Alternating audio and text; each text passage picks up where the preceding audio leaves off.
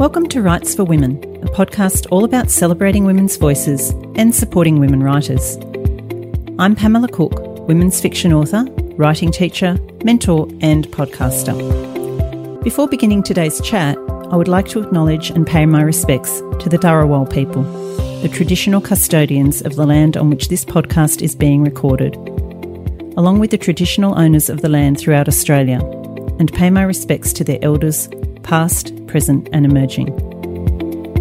And a quick reminder that there could be strong language and adult concepts discussed in this podcast, so please be aware of this if you have children around.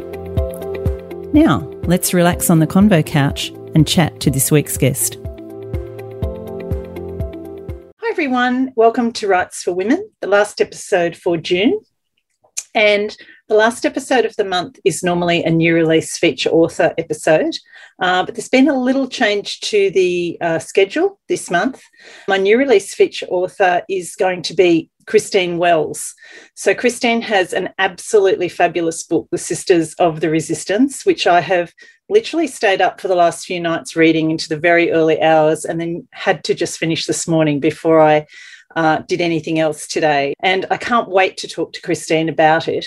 But it's already been released in the US, and because it's not released in Australia until the 9th of July, we're going to hold off that episode until mid-July-ish so that everybody has a chance to maybe get the book, read it, and find out a little bit more about it from Christine when we actually have our new release author chat. So watch out for that episode in mid-July. That means that today's episode is going to be something a little bit different on Rights for Women. It's actually a convo couch chat between myself and two other authors, and I'm going to tell you a little bit more about that in just a while. First off for today, though, I would like to thank our new Patreon community members. As you'll know, if you listen to the podcast, I do have a Patreon supporter page, which you can find on the website and find more information out about that. And this week we have some new supporters of the Patreon community at Rights for Women, and that is Jacinta Rose, Leanne Lovegrove and Joe Dixon. So thank you so much to those three wonderful writers who are supporting the podcast, as well as all the others who I have previously mentioned. And you all have my eternal gratitude and thanks for supporting the podcast in such a physical way of actually donating money each month to help me promote, release, record, and do all the other bits and pieces for the podcast. So thank you so much. This episode of Rights for Women, as well as being a little bit different, it will be the last current edition until the second half of the year. I am going to take a little break, mainly from recording and actually releasing the podcasts, but I will behind the scenes be doing lots of organisation, lots of scheduling for the second half of the year. I already have some fantastic authors lined up, and one of them is Sarah Winman. I'm really excited to have Sarah coming onto the podcast, talk about her new book, Still Life. I have some fabulous Heart of Writing guests coming up. I have a whole lot of really interesting people to talk to. So watch out for those episodes starting back again at the beginning of August. In the meantime, because I don't want to leave you with nothing to listen to, because, you know, there's no other podcasts out there or anything, but I thought what I'd do is do a bit of a rewind of some of the best episodes of Rights for Women, or maybe some of my favourite episodes from the past. So these will probably be coming back out of the vault, the ones that Kel and I have done in previous years, and I'll be replaying some of those over the next month. If there's any particular episodes that you really loved and that really stick out in your mind, I'd love you to drop me an email at wforwpodcast@gmail.com or just message me on Facebook or Instagram and let me know what have been your favourite episodes. And I'd be really happy to have a look at some of those and maybe put them out there for a rewind, so that new listeners can actually listen to them as well. Of course, they're all available still on the podcast if you go into the backlist, but sometimes it's nice to just have them back out there and to have another listen. So do let me know if there's any that are favourites of yours. Also like to remind you that I do have a weekly book giveaway. Sometimes I advertise that on my Rights for Women Facebook and Instagram, sometimes on Pamela Cook. So keep an eye on Pamela Cook Writes on Instagram. So keep an eye on both of those, because I do have a weekly book giveaway to share the book love with some of these fabulous books that I am so lucky to receive from publishers and authors. And it also means signing up for the mailing list, but that's really easy to do via the website. So today I'd like to introduce you to two fantastic writers who have recently had the pleasure to meet. The Convo Couch conversation today came from a thread on the RWA community group page, the Romance Writers of Australia. And a writer who I have met before and have had the pleasure of being interviewed by for Hearts Talk, Rania Battany, asked about republishing an earlier book. So a book that you've already published, what are the pros and cons of actually republishing it? And another author, Michelle Montebello, came on, and Michelle is actually currently in the process of that. And I was tagged because I have recently done that exact process with All We Dream. So after chatting to these two fabulous writers on Messenger, I decided to actually make it a podcast interview because I think even if you're not someone who is republishing a book yourself, it's just an interesting topic. And it also speaks to a lot of these issues that we have as writers about putting our work out there. What are some of the ins and outs of indie publishing? And these two authors are very, very experienced and skilled indie publishers. So it's a really good chat. I'm sure you're going to enjoy it. And it was one that I really loved having with Michelle and Rania. So let me tell you a little bit about them. Michelle Montebello is the international best-selling award-winning author of The Quarantine Station, Beautiful Fragile, and The Lost Letters of Playfair Street. The Quarantine Station was a finalist in the 2021 International Book Awards for Best Historical Fiction. The Lost Letters of Playfair Street won the 2020 Australian Romance Readers Association Awards for Favourite Contemporary Romance and Favourite Australian Set Romance. In addition to this, The Quarantine Station and Beautiful Fragile were shortlisted in 2019 for Favourite Historical Fiction and Favourite Contemporary Romance. Michelle has been shortlisted twice for Author of the Year. And the other person who I'm going to be chatting to on the Convo Couch is Rania Battany. Rania is a romance author who loves to build real characters and engage her readers with stories they can relate to, while offering a book that tugs at the heartstrings. Rania has a particular passion for exploring interracial romances. Stories have always played like movies on Rania Battany's mind. She created characters and imagined their conversations long before putting anything on paper. When Rania started writing, it was a relief to get everything out of her head and into something she could share. Now she writes the kind of books she loves to read, emotionally driven, raw, and real. Just the kind of books I love to read as well. So let's join Rania and Michelle on the Convo Couch for the pros and cons of republishing. Rania and Michelle, welcome to the Rights for Women Convo Couch. Thank you for having us. Hello. Yeah, thanks for having me. It's going to be great to have this conversation. I've mentioned in the intro that this came out of a thread that you started, Rania, on the Romance Writers of Australia community group on Facebook. And it's in regards to republishing a book that you've previously published. So could you tell us a little bit about where you're coming from with that question and what that question was? Absolutely. So when I wrote my first book, I think I hadn't really understood my author journey. I've now got 8 published books and I have a much clearer picture of the author I am. I write 2 very distinct book styles. So I have contemporary romance that has a fair bit of heat, and then more women's and contemporary fiction. My first book doesn't really sit in either of those. And for my author branding, I'm finding it difficult to market a book like that now. So I started playing with the idea of rewriting it so that it does sit into one of those pockets for my branding and for my readers. But then all of these questions came out. The biggest question I really had was, should I reinvest the time to rewrite a book I'd already invested, a year in writing? Yeah, that's a really good question. And somebody actually mentioned me in that thread because this is exactly what I've recently done with All We Dream, yes. Strategically positioned behind me there on the video. Love that. So maybe if I just tell you a little bit about my experience and why I decided to republish, and then we can just spin off that. I should have brought the original version to show you the difference, but I'll put that up when we put this out. So the book was originally my second published book. It was Essie's Way, and I was published by Hachette at the time, and I had published my first book in December 2012 with them. It was actually a rural fiction, I would say, because it only had a thread of romance, a very small thread, but I was being marketed as a rural romance. So I subsequently, because I was being marketed in that genre, I guess I started to inject more romance into the storylines and make them more of a feature, although for me, they were always more stories about the women, you know, and the family relationships, and the romance happened to come in as a part of that.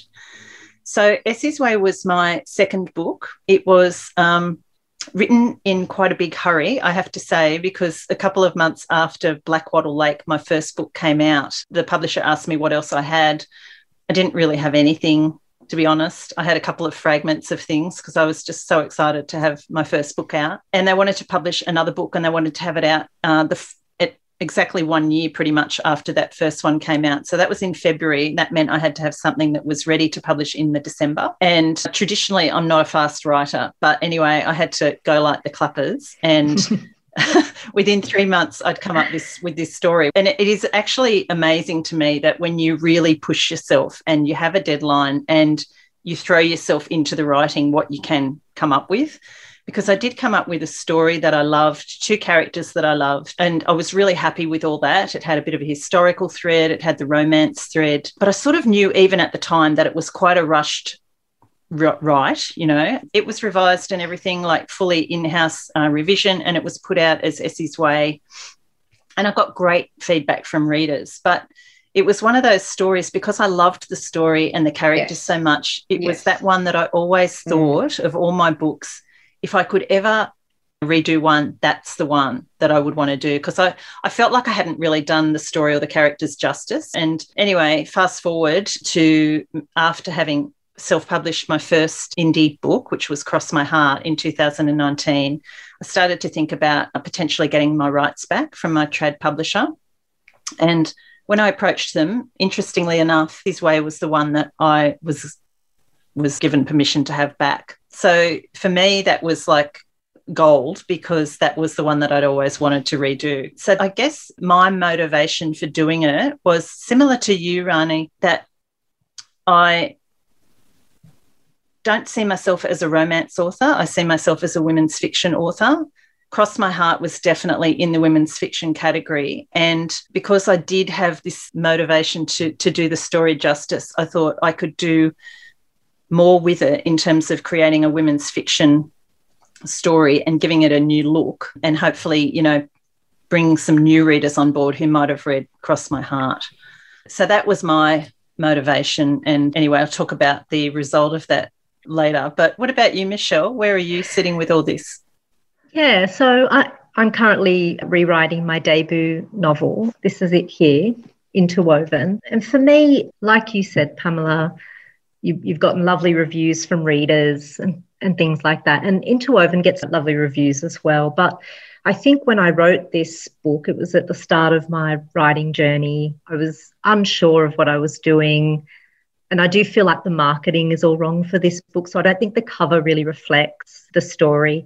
But also I threw everything at this story. So every plot line possible. It's a lovely story, but it's a lot happening in it. And I think it's made me less confident to want to really market it and push it and promote it and things like that. It's a 3-book series at the moment. I just always thought, you know, if I could redo it, if I could have my time over again, I could probably polish up some of the storylines in it, polish up a little bit of the writing, carry those new storylines through, add maybe a 4th book, add a short story at the start as like a reader magnet. So I just thought I could do so much more with it. And so that's what I'm doing at the moment. It's actually been quite an easy process, easier than starting from scratch. I'm flying through it at the moment. And I'm happy with where it is. It reflects who I am as a writer now. And yeah, it's been a good journey so far. So I'm looking forward to the finished product, definitely. Michelle, just before we get back to Rania, how was it for you going back and reading? Like you said, that was your debut novel, and you've written how many books since then? I'm about to release my 7th book. A lot more experience now. Yeah, so much more experience, yeah. And it's really funny because with Interwoven, the first 15 chapters were just, I feel anyway, quite slow. The pace was slow. No reader has ever really picked up on that. In my mind, I feel like the pace is really slow, and I'm rewriting it The first 15 chapters are just so much more advanced now, like I've gotten further along in the story. So, yeah, it's just a better, tighter story, more polished story all round, yeah. And how did you feel when you first went back and read it again? I was surprised at how well it was written. I don't give it enough credit, in all honesty. So I did read it. It's a lovely, sweet story. It just needed some tweaks, is what I felt. It just needed a little bit of polishing. How about for you, Rania? You've obviously reread that novel. I too have come a long way since I wrote that book, and I find there are parts where I'm like, oh, that's written really well. And there are some parts where I internally cringe. And like, if I could write this again, I'll write it this way. Yeah. I think the one thing that has consistently come across between the three of us is that we all felt something could be better about the book, or there was something that we just didn't feel was right. Like you, Pam, I loved this story and I loved my characters. I just really felt that I needed to make it tighter, like Michelle said, to make it sit much more defined in one of my two writing styles, and also to just tweak it, make it faster paced. Yeah. So I think that is the one consistent thing that's come across, is that we all felt something could be better about our stories. Michelle, you said you rewrote the whole, first 15 chapters. And now you're fitting in much more. I guess that comes to my next question, is how much rewriting is too much and how much is too little? Is there a point in going back to do a rewrite and only tweaking a few words here and there just so it flows a little better? But is there a risk in changing the story so drastically that it's nothing like the first? I think you have to go with your instinct on that one. So when I started to rewrite Interwoven, I had a very clear idea of which threads of the story I wanted to keep and which ones I wanted to let go. My character, Belle, she lives in Sydney and she's just suffered a broken heart. So the guy of her dreams, who she was about to be engaged to, has just broken her heart. So in Interwoven, she also loses her job at the same time. She has a very fractured relationship with her father. And she's also one of these types of people that everything is plotted out in her life. It's planned, it's on schedule. She doesn't really break from routine very much. So her best friend convinces her to drop everything and just go overseas. She ends up in Rome working in this trattoria. She also loves to cook, and that's something that her father, who's a lawyer, wasn't very keen on her doing in Australia.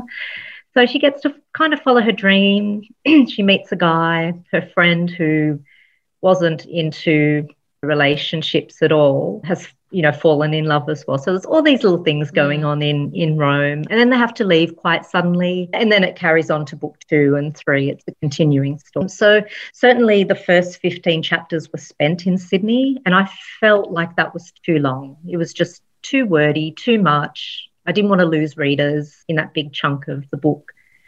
So I really reduced that back to about 8 chapters. I had her, her relationship end a little bit quicker and get her to Europe quicker so that we could play out the romance thread in Italy. And one thing I loved about Interwoven, and readers have loved as well, is that Rome really came alive for them. It's very colourful. There's lots of food and coffee and sambuca and the colours and the smells and the little alleyways and laneways and things like that, and piazzas. And so I really want to draw on that strength of the book. So there's a lot more chapters in Rome. Great. Yeah. So, and then there were some storylines with her best friend as well, which I wasn't really comfortable with. So I've let them go a little bit. I've boosted up some other characters, given them a little bit more. And yeah, back to the original question, I think you have to go with your instinct. Look at what you're not comfortable with putting out into the world and keep what you loved about it and draw on those strengths. And I think as an author, you're probably the only person that can make that decision. Mm-hmm. It's what you feel comfortable backing at the end of the day. So what I have noticed in the process is that the bits that I do like, I just copy and paste from the old story, and I just kind of rewrite over them and type them in and try to integrate them in. And then I might rewrite some new scenes. And then I might go back to the original book, copy another chunk. Yeah. So it's a step-by-step process, but sometimes I'll be able to do 3,000 words in one day or one writing session simply because I'm copying and pasting.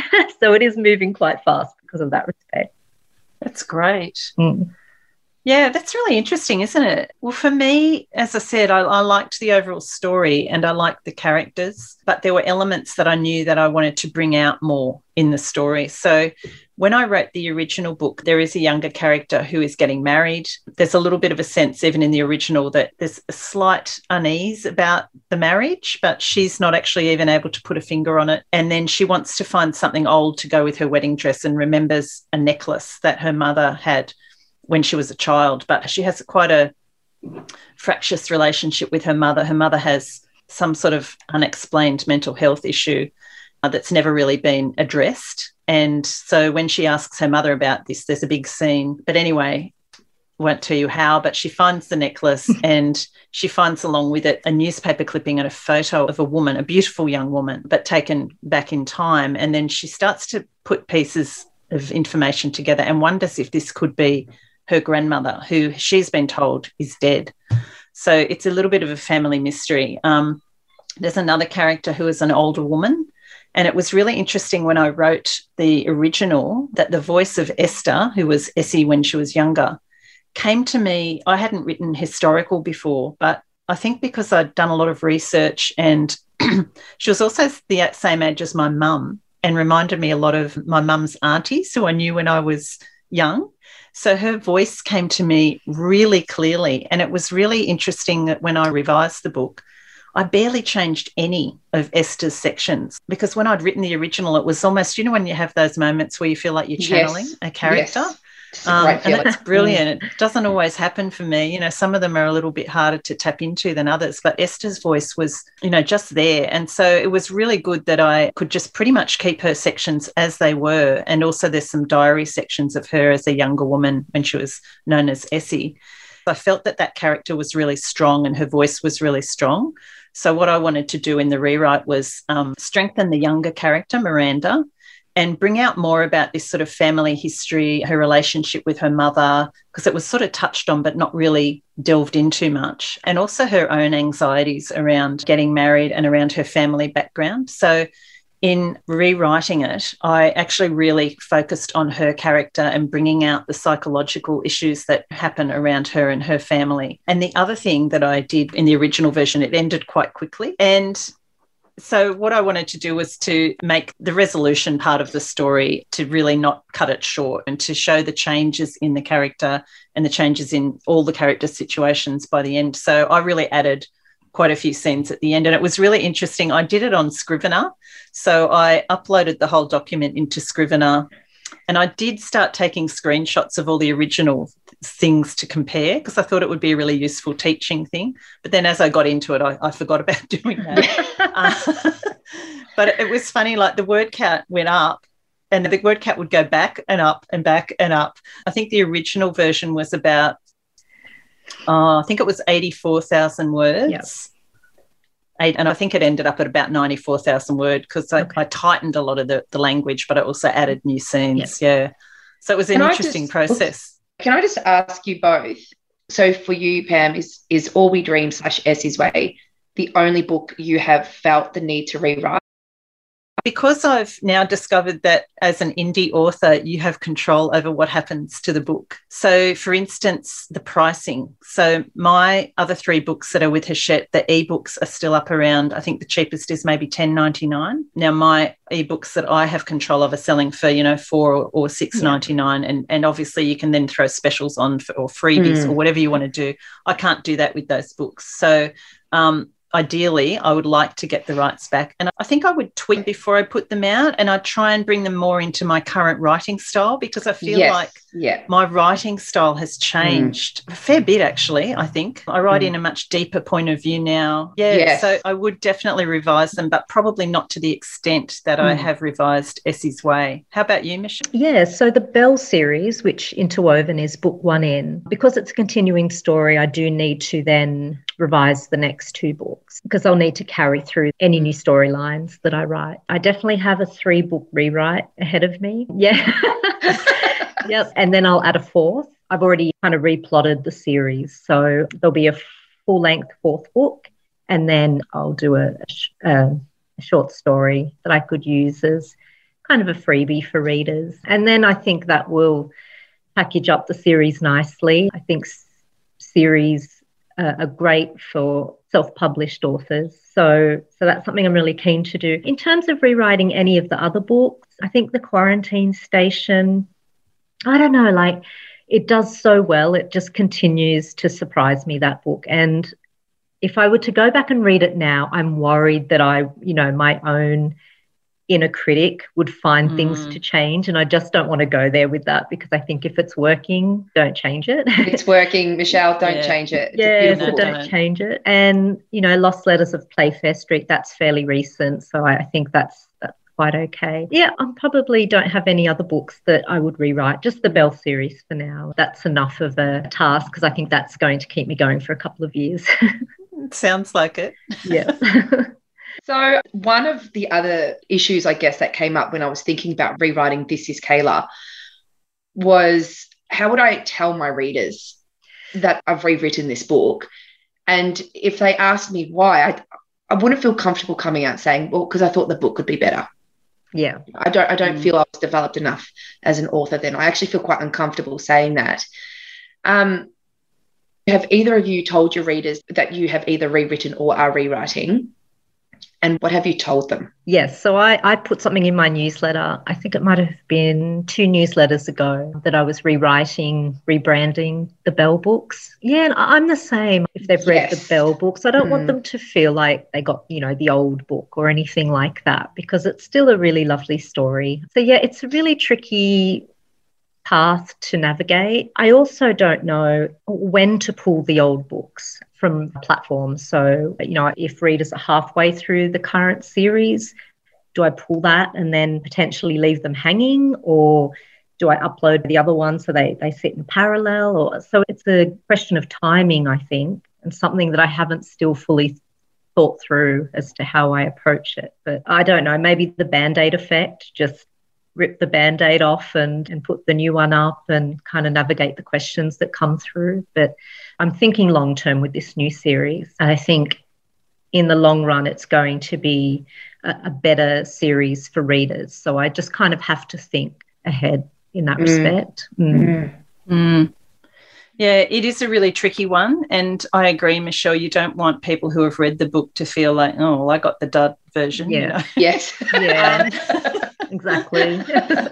I mean, Essie's Way came out in 2013, so it was still available at the time that I got my rights back. It subsequently then was pulled, so it's actually no longer available, although I still have a pile at home. So I'm not sure what I'm going to do with those. But, yeah, because I got the rights back and all that happened, that was taken down off platforms as Essie's Way. It's been tricky to sort of navigate that whole thing, but I decided in the end that honesty was the best policy, that it was a story that I really loved, that it had really good reader feedback, that was something that I really wanted to improve on further and to go back to those characters and to take their story a little further. And I just said, to bring it more in line with my current writing style. I think that works. Yeah. Yeah, I think so. I thought long and hard, and I had this issue come up too for me when I decided to indie publish Cross My Heart, because a lot of people ask me, you've had 4 traditional books, why are you now indie? And I have to say that the initial impetus was because my trad publisher didn't want the book. And I went a step further and said I couldn't sell it to another publisher at that time. Yeah. But I then countered that by saying it was a story that I really wanted to get out there. It was one I really believed in and one that I felt took my writing into the direction I wanted to go. So I ended up deciding that honesty was the best policy. And I guess for me, coming from a traditional background, the stigma of indie publishing has now really almost pretty much gone for me, because I can see the benefits of it in so many ways. And so that was probably a harder transition for me than the republishing of an earlier book. Yeah. So I don't know. What are you thinking on it, Rania? I think I'm going to do what you said and just say that this will bring This Is Kayla much more in line with my current writing style. And I think because I do have, 2 separate genres that I write in, it will make it easier for me to explain that I want it to sit much more neatly in one of those genres than to kind of float in between the two, which it currently does. Honesty is definitely the best policy, I think, as awkward as it is. So it's easy to address readers who are part of our newsletter and readers who connect with us on social media. I would say that those readers make up a fairly small percentage of overall readership. So how do we deal with these new editions when there could possibly be books in libraries, in smaller retailers who still have older copies? I do know that with retailers on Amazon, it is incredibly difficult to get copies off if they already own a previous edition copy. They will hang on to it until it's sold. So how do you deal with knowing that there are previous editions possibly available for sale and those readers who we may not be able to communicate with? Is there anything you could do to let them know that that is a previous edition? Yeah, I had this issue. Initially, I thought I would have to have something on the cover, and particularly because I was changing the title and the look of the book. The original book had, the traditional sort of rural romance cover with a woman at the front, her face, and then in the background was sort of an old country shack and a blue sky and everything. And I wanted to give it a different feel. And because I was also changing the title, I thought, how am I going to get around that? My initial panic self was saying, you have to put it on the cover. You have to be out there and let everybody know. Anyway, I spoke to a few people and looked at a few others who had done this. And I didn't put anything on the cover at all in the end, but I did on the opening page put previously published as Essie's Way. Yeah. Now that's when people open the book, but I also made sure that in the blurb on, the online retailers, it says very clearly previously published as. So even though it's not on the actual cover, because I thought it sort of would spoil the look of the cover and everything, I did make sure that was clear in the blurb. Were you able to move over any reviews that you may have had from other, like Goodreads, Amazon reviews to this book?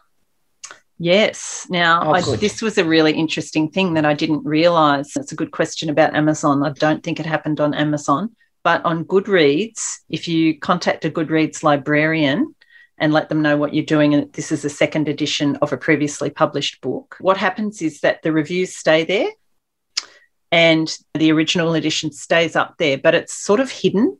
So you can choose which is the cover and the edition and the blurb and everything that you want to have public. But the good thing is that all the reviews that you've got from your first book come across once the librarian works their magic. So I was really happy about that because you don't want to lose all that, obviously. So you would have had to get a new ISBN, or did you? Yeah, I did. Yeah. It's completely new. Yeah. Michelle, would you have to get a new ISBN since you're indie published? You do? Yes, because it will be given a new title, new cover. Yeah. Definitely once you give it a new title, it needs the new ISBN, I think. So I was planning to do new ISBNs for all of them. And in Amazon, I think as soon as you have a new ISBN, you can't just upload a new cover and manuscript to that existing profile for that book. So I think you do need to start fresh. And I don't know that you would be able to carry any reviews over. But Goodreads is interesting. I thought with the new ISBN, I would have to create a whole new profile again for that new book. So, that's interesting. I'll give that a go because Interwoven's got some lovely reviews, so I'd love to keep them, just to give it some presence. Yeah. What's your new title going to be, Michelle? So the whole series will be called Seasons of Belle, and I think the books will follow seasons. So Interwoven will be called The Summer of Everything. Yeah, I can't remember what the other three are now, but they follow like a winter theme, spring theme, autumn theme, etc. It just feels a little bit more cohesive now, not just random storylines everywhere. Even though we've got the bones of the story and it's all there, with the changing of the cover and changing of ISBNs and title and moving over reviews and, contacting our readers, it is still a lengthy process. So considering that we could be writing a whole new book instead, what is the main benefit of reinvesting time when we could be writing a new book? That's such a good question. And I think some of my writing friends may have said to me, why don't you just write a new book? But, well, number one, I already had the bones of it, more than the bones of it there, the bones and most of the body. I just needed to add a little bit more muscle, I guess. And I knew that the book I was working on, the new book, was going to take longer to sort of pull it all together. I'm still working on it. And so for me, it was a good way to have another book out there, something new that I could promote. It fulfilled that desire of mine to bring the story up to the level that I wanted it to be at, and to see that final finished product, if you like, in a new form. So for me, it was really about having another book out quickly, you know, compared to taking potentially another 18 months to 2 years to finish the book that I was working on. I must say it did take me longer to do that revision than I'd anticipated. I thought it would just take a couple of months and I'd have it out, and potentially it could have been that quick, you know, but I found that once I went back into the revision process, I became very nitpicky, and I absolutely wanted to make it, as we all do with every book, but I became more and more concerned about getting it up to, you know, the absolute level that I really wanted it to be at. I thought if I was going to go through that process, I didn't want to rush it again. And, you know, I wanted to take the time to actually get it to where I wanted it to be. And so creatively for me, it's been a really good experience. I'm really, really happy with the end product.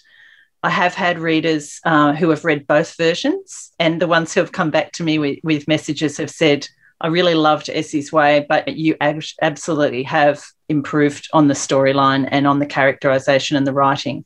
So for me, that was great to hear, because that's exactly what I wanted to do. So in terms of where I put my time, I'm hopeless with my time anyway. Like, I have to say, I'm really bad at time management, and I tend to procrastinate about a lot. You know, I'm really only getting to the end of the first draft of this other book, which I've been working on for a couple of years, although bits of it have been revised quite a bit as well. So for me, yeah, it was more a creative decision in terms of getting it out there. How about you, Michelle? Yeah, so I think there were a few aspects. So definitely the cover at the moment, I don't feel reflects the story. I got a little bit better with the marketing concept as the books went on. But certainly for Interwoven, like if you take this as an example, for me, it's a bit of a dark, broody kind of cover. And yet the story inside is full of colour and the smells and sounds of Rome. And so for me, there's a bit of a mismatch there. I'm a bit of a perfectionist like that, or some OCD. I really don't know. But I just haven't really felt entirely comfortable promoting this series. And I just think if it's going to sit there and just be hidden away in my backlist and not be something that I'm truly comfortable to promote, then I think it deserves a rework. Now that I've started the process, I'm really into it and really comfortable about doing it, happy that I've made that choice to dedicate the time to it. And it's not as long a process as writing from scratch, because like Pam said, you have the bones and you have most of the body there. It's just rewriting some parts to it. So for me, the process is going so much quicker than if I was starting from scratch. If you're a plotter, which I am, it's the most comprehensive starting point you could have. And I think Kayla would be the same for you, Rania. You've got this finished product already. And when you start to go over it, you'll probably find some points where you think, oh, I could really do that so much better. And you might really get into the process of it. And I don't know, how do you feel at the moment? Is it a book that you feel happy or comfortable to promote? Or do you feel a little bit doubtful, a little bit of self-doubt about it? So having written a book and then not wanting to promote it because you don't feel comfortable is in itself a waste of time. So I guess it makes sense then to invest the time in rewriting it so that you can then generate all those readers that you'd hoped the first time. I think for me, it does come back to that. This book doesn't sit very neatly in either one of my genre pockets. So I'm actually really eager to get started on this, give it a new cover. I will keep the title because my books all have a name in the title. So this is Kayla, Promise Me Ben, Call Me Lucy, Choosing Lillian, Chasing Abby. That is part of my branding. So I will keep the title to keep consistent with that. But I'm really, really excited to change the cover. I've already sought out the cover designer. I'm really excited to get started. And having spoken to you both, I think that's really just confirmed that is where I want to go with this book. That's great. Good, yeah. Yeah. And I think as long as you make it clear to the readers wherever you are selling it, Rania, that this is the second or a revised edition of. Yeah. I think as long as you do that, you've ticked that box and you've covered that off for your readers. So look, you might get a few that mistakenly pick it up thinking it's a new book, but because of the cover. But if you've got the same title, that will make it easier as well. Well, yeah, that's what I'm thinking as well. I'm hoping by keeping the same title, I won't have to change over the ISBN, and then I will be able to keep the reviews I have on Goodreads. Yeah, that sounds like that'll work for you. Yeah. So are you giving yourself a time frame, Rania, in which to have this done? I have my new book coming out on October the 14th, which is Our Own Private Fig Tree. And I don't want to be working on this book when that comes out in October, because I will be promoting that book pretty hard. So I do want to have it done hopefully by mid-September. Fantastic. Tell us a little bit about Your Own Private Fig Tree. Okay, so Our Own Private Fig Tree. This book is probably the one that is the most special to my heart. I'm a first-generation Australian. My parents immigrated from Lebanon in 1971, and I was born in the early 80s in a very multicultural hub of Melbourne City. And there was so much that I witnessed growing up that I didn't realise I needed to process. And this book is me processing what I witnessed, what I grew up around. It's an interracial relationship between an Australian man and a Lebanese woman. I'm married to an Australian man, so again, this is very close to my heart. And just what it was like for a first-generation Australian to grow up in two separate worlds. There was the world that they had at home, so we spoke Arabic at home, we ate Lebanese food at home. The weddings, the birthdays, the functions, they were all Lebanese. But then my friends were Australian or Greek or Turkish, or I went to a school that only spoke English, obviously. And so that processing of which world do I belong in? I don't feel Australian because I don't look Australian and my name is Rania. And I don't feel Lebanese because I live in Australia. And it was really important to me, I realised, that to get this story out, because it wasn't until I reached my mid-30s that I realised that I didn't really feel either Lebanese or Australian. And then I realised, well, hey, I'm actually both. I'm Lebanese and I am Australian, and I am proud to be both. This book is kind of a tribute to that journey.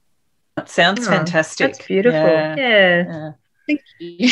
That's so special. It's very exciting too. Yeah, I think it's the first book where I've really, truly poured my personal experience into a story. So releasing it feels a lot scary. I can't wait to read it. Yeah, me too. It sounds amazing. How about you, Michelle? Are you working on another new book as well as revising the older one?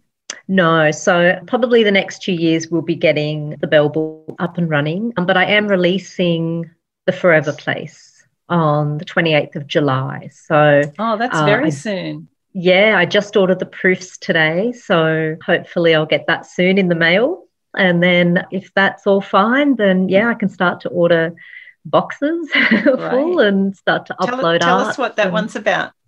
Yeah, so my character, Marley, she lives in Melbourne. She's a criminal solicitor, and she's always been predisposed to a drink or two. So her grandfather and father were criminal defence lawyers and quite heavy drinkers as well. So it seems to have been passed down the line a little bit. But she's always had it under control until she defended a gentleman in court who was up on domestic violence charges. And without giving away too much, she was able to get him acquitted in court, but he went on to do something really terrible. So she had to carry the guilt of that. Really, she started to question what role she was playing in society by being a criminal defence lawyer. So the drinking spirals after that, and she ends up in a car accident where she almost kills someone, and she was drunk behind the wheel. So her sister intervenes, and they're like chalk and cheese, her and her sister. So her sister sends her off to this island. She said, you either go to rehab or go to this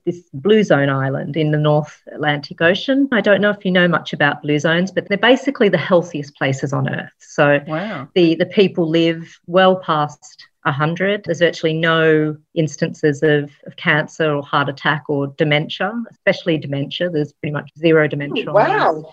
Islands, yeah. And they're vegan. They're socially happy and socially inclusive. So old people don't get shipped off to retirement homes or anything like that. So I've created a 6th Blue Zone Island, basically. Oh, great. And she goes off and attempts sobriety on this Blue Zone Island, just off the coast of Nova Scotia in the North Atlantic Ocean. And I won't give the rest away. No, don't tell us too much. We want to read it. So, yeah. So that's due July 28. Okay, so we've got your book to look out for at the end of July, and Rania, your new one in October. Yes. And do you think that you'll put Kayla out prior to that, or just get it ready and then put it out later? The intention would be to put it out prior. So I don't think my rewrite is as substantial as perhaps Michelle, who kind of condensed 15 chapters into 8. I think it's I don't think it's quite that extensive. I think with the amount of rewriting I have to do, I can definitely before October the 14th. Great. Awesome. We're going to look out for those two as well. So before I let you two go, could you tell people where they can find you online? Yes, I've got 2 Instagram profiles, a gardening one, which is my profile name is Rania's Garden, and an author profile, which is just Rania Batani. And I'm also on Facebook, and I have a website. I think I'm probably the only Rania Batani in the entire world. So I'm pretty sure if you Google my name, I will be the only person who comes up. Well, that's handy, but I will put that in the show notes as well for wherever people are getting their podcast. How about you, Michelle? Yes, so I have a website, michellemontebello.com.au. I'm on Facebook. I do know of another Michelle Montebello. It's my stepmother, so don't get us confused. That's funny. Your stepmother is Michelle Montebello. Yeah. Yeah, so I think we're the only 2. And I'm on Instagram. You can find me, Michelle Montebello, author, on Instagram as well. I'm on Goodreads and Amazon. Yeah, I have a newsletter too, so like to great join. So we can sign up for that. So we are running out of time, but Rania, I hope that we have answered your questions. You certainly have. Thank you so much for doing this, Pam. This was fantastic. Oh no, it's been a really interesting chat. And before I do let you both go, one very quick final top writing tip, and perhaps for indie authors or anybody considering indie publishing. What would you say, Rania? Oh, Michelle, you go first so I can think about it. Okay. I have lots of tips, but I think the biggest one for me is edit, because we don't have the editing that I guess traditionally published authors have. So we do need to pay for our own editing. So I think whatever editing you can do on your own to get your book in the best possible shape before you get your professional edit done, after you get your professional edit done, any editing you can do and improve on, hone that skill as well, I think is well worth investing in. Great advice. Yeah. Actually, going on that as well, Michelle, I think as an indie, it is so important to build your network because we don't have that, the luxury of having, a publisher go over our book 500 times until it's perfect. So having your really trusted team of critique partners, beta readers, people that you can go to with your questions, that networking as an indie author is so, so important, especially because it can feel really isolating at times when you're just sitting alone in your little room writing. So having those people to bounce off, ask questions to, send a scene to, does this make sense? Will my readers relate to this? Is my character behaving the way my character should? Having all of that will make your story the best it could be with a small, trusted team of other authors or, critique partners, beta readers, like I said. That would be my advice. That's great advice too, Rania. Thank you so much. Well, thank you for joining me on the Convo Couch. This is going to be a new style edition of Rights for Women. And, yeah, I can't wait to read your new books and your older book, Rania, when it comes out as well. Thank you. Bye, Michelle. Bye, Rania. Thank you so much. Bye-bye. Bye. Bye.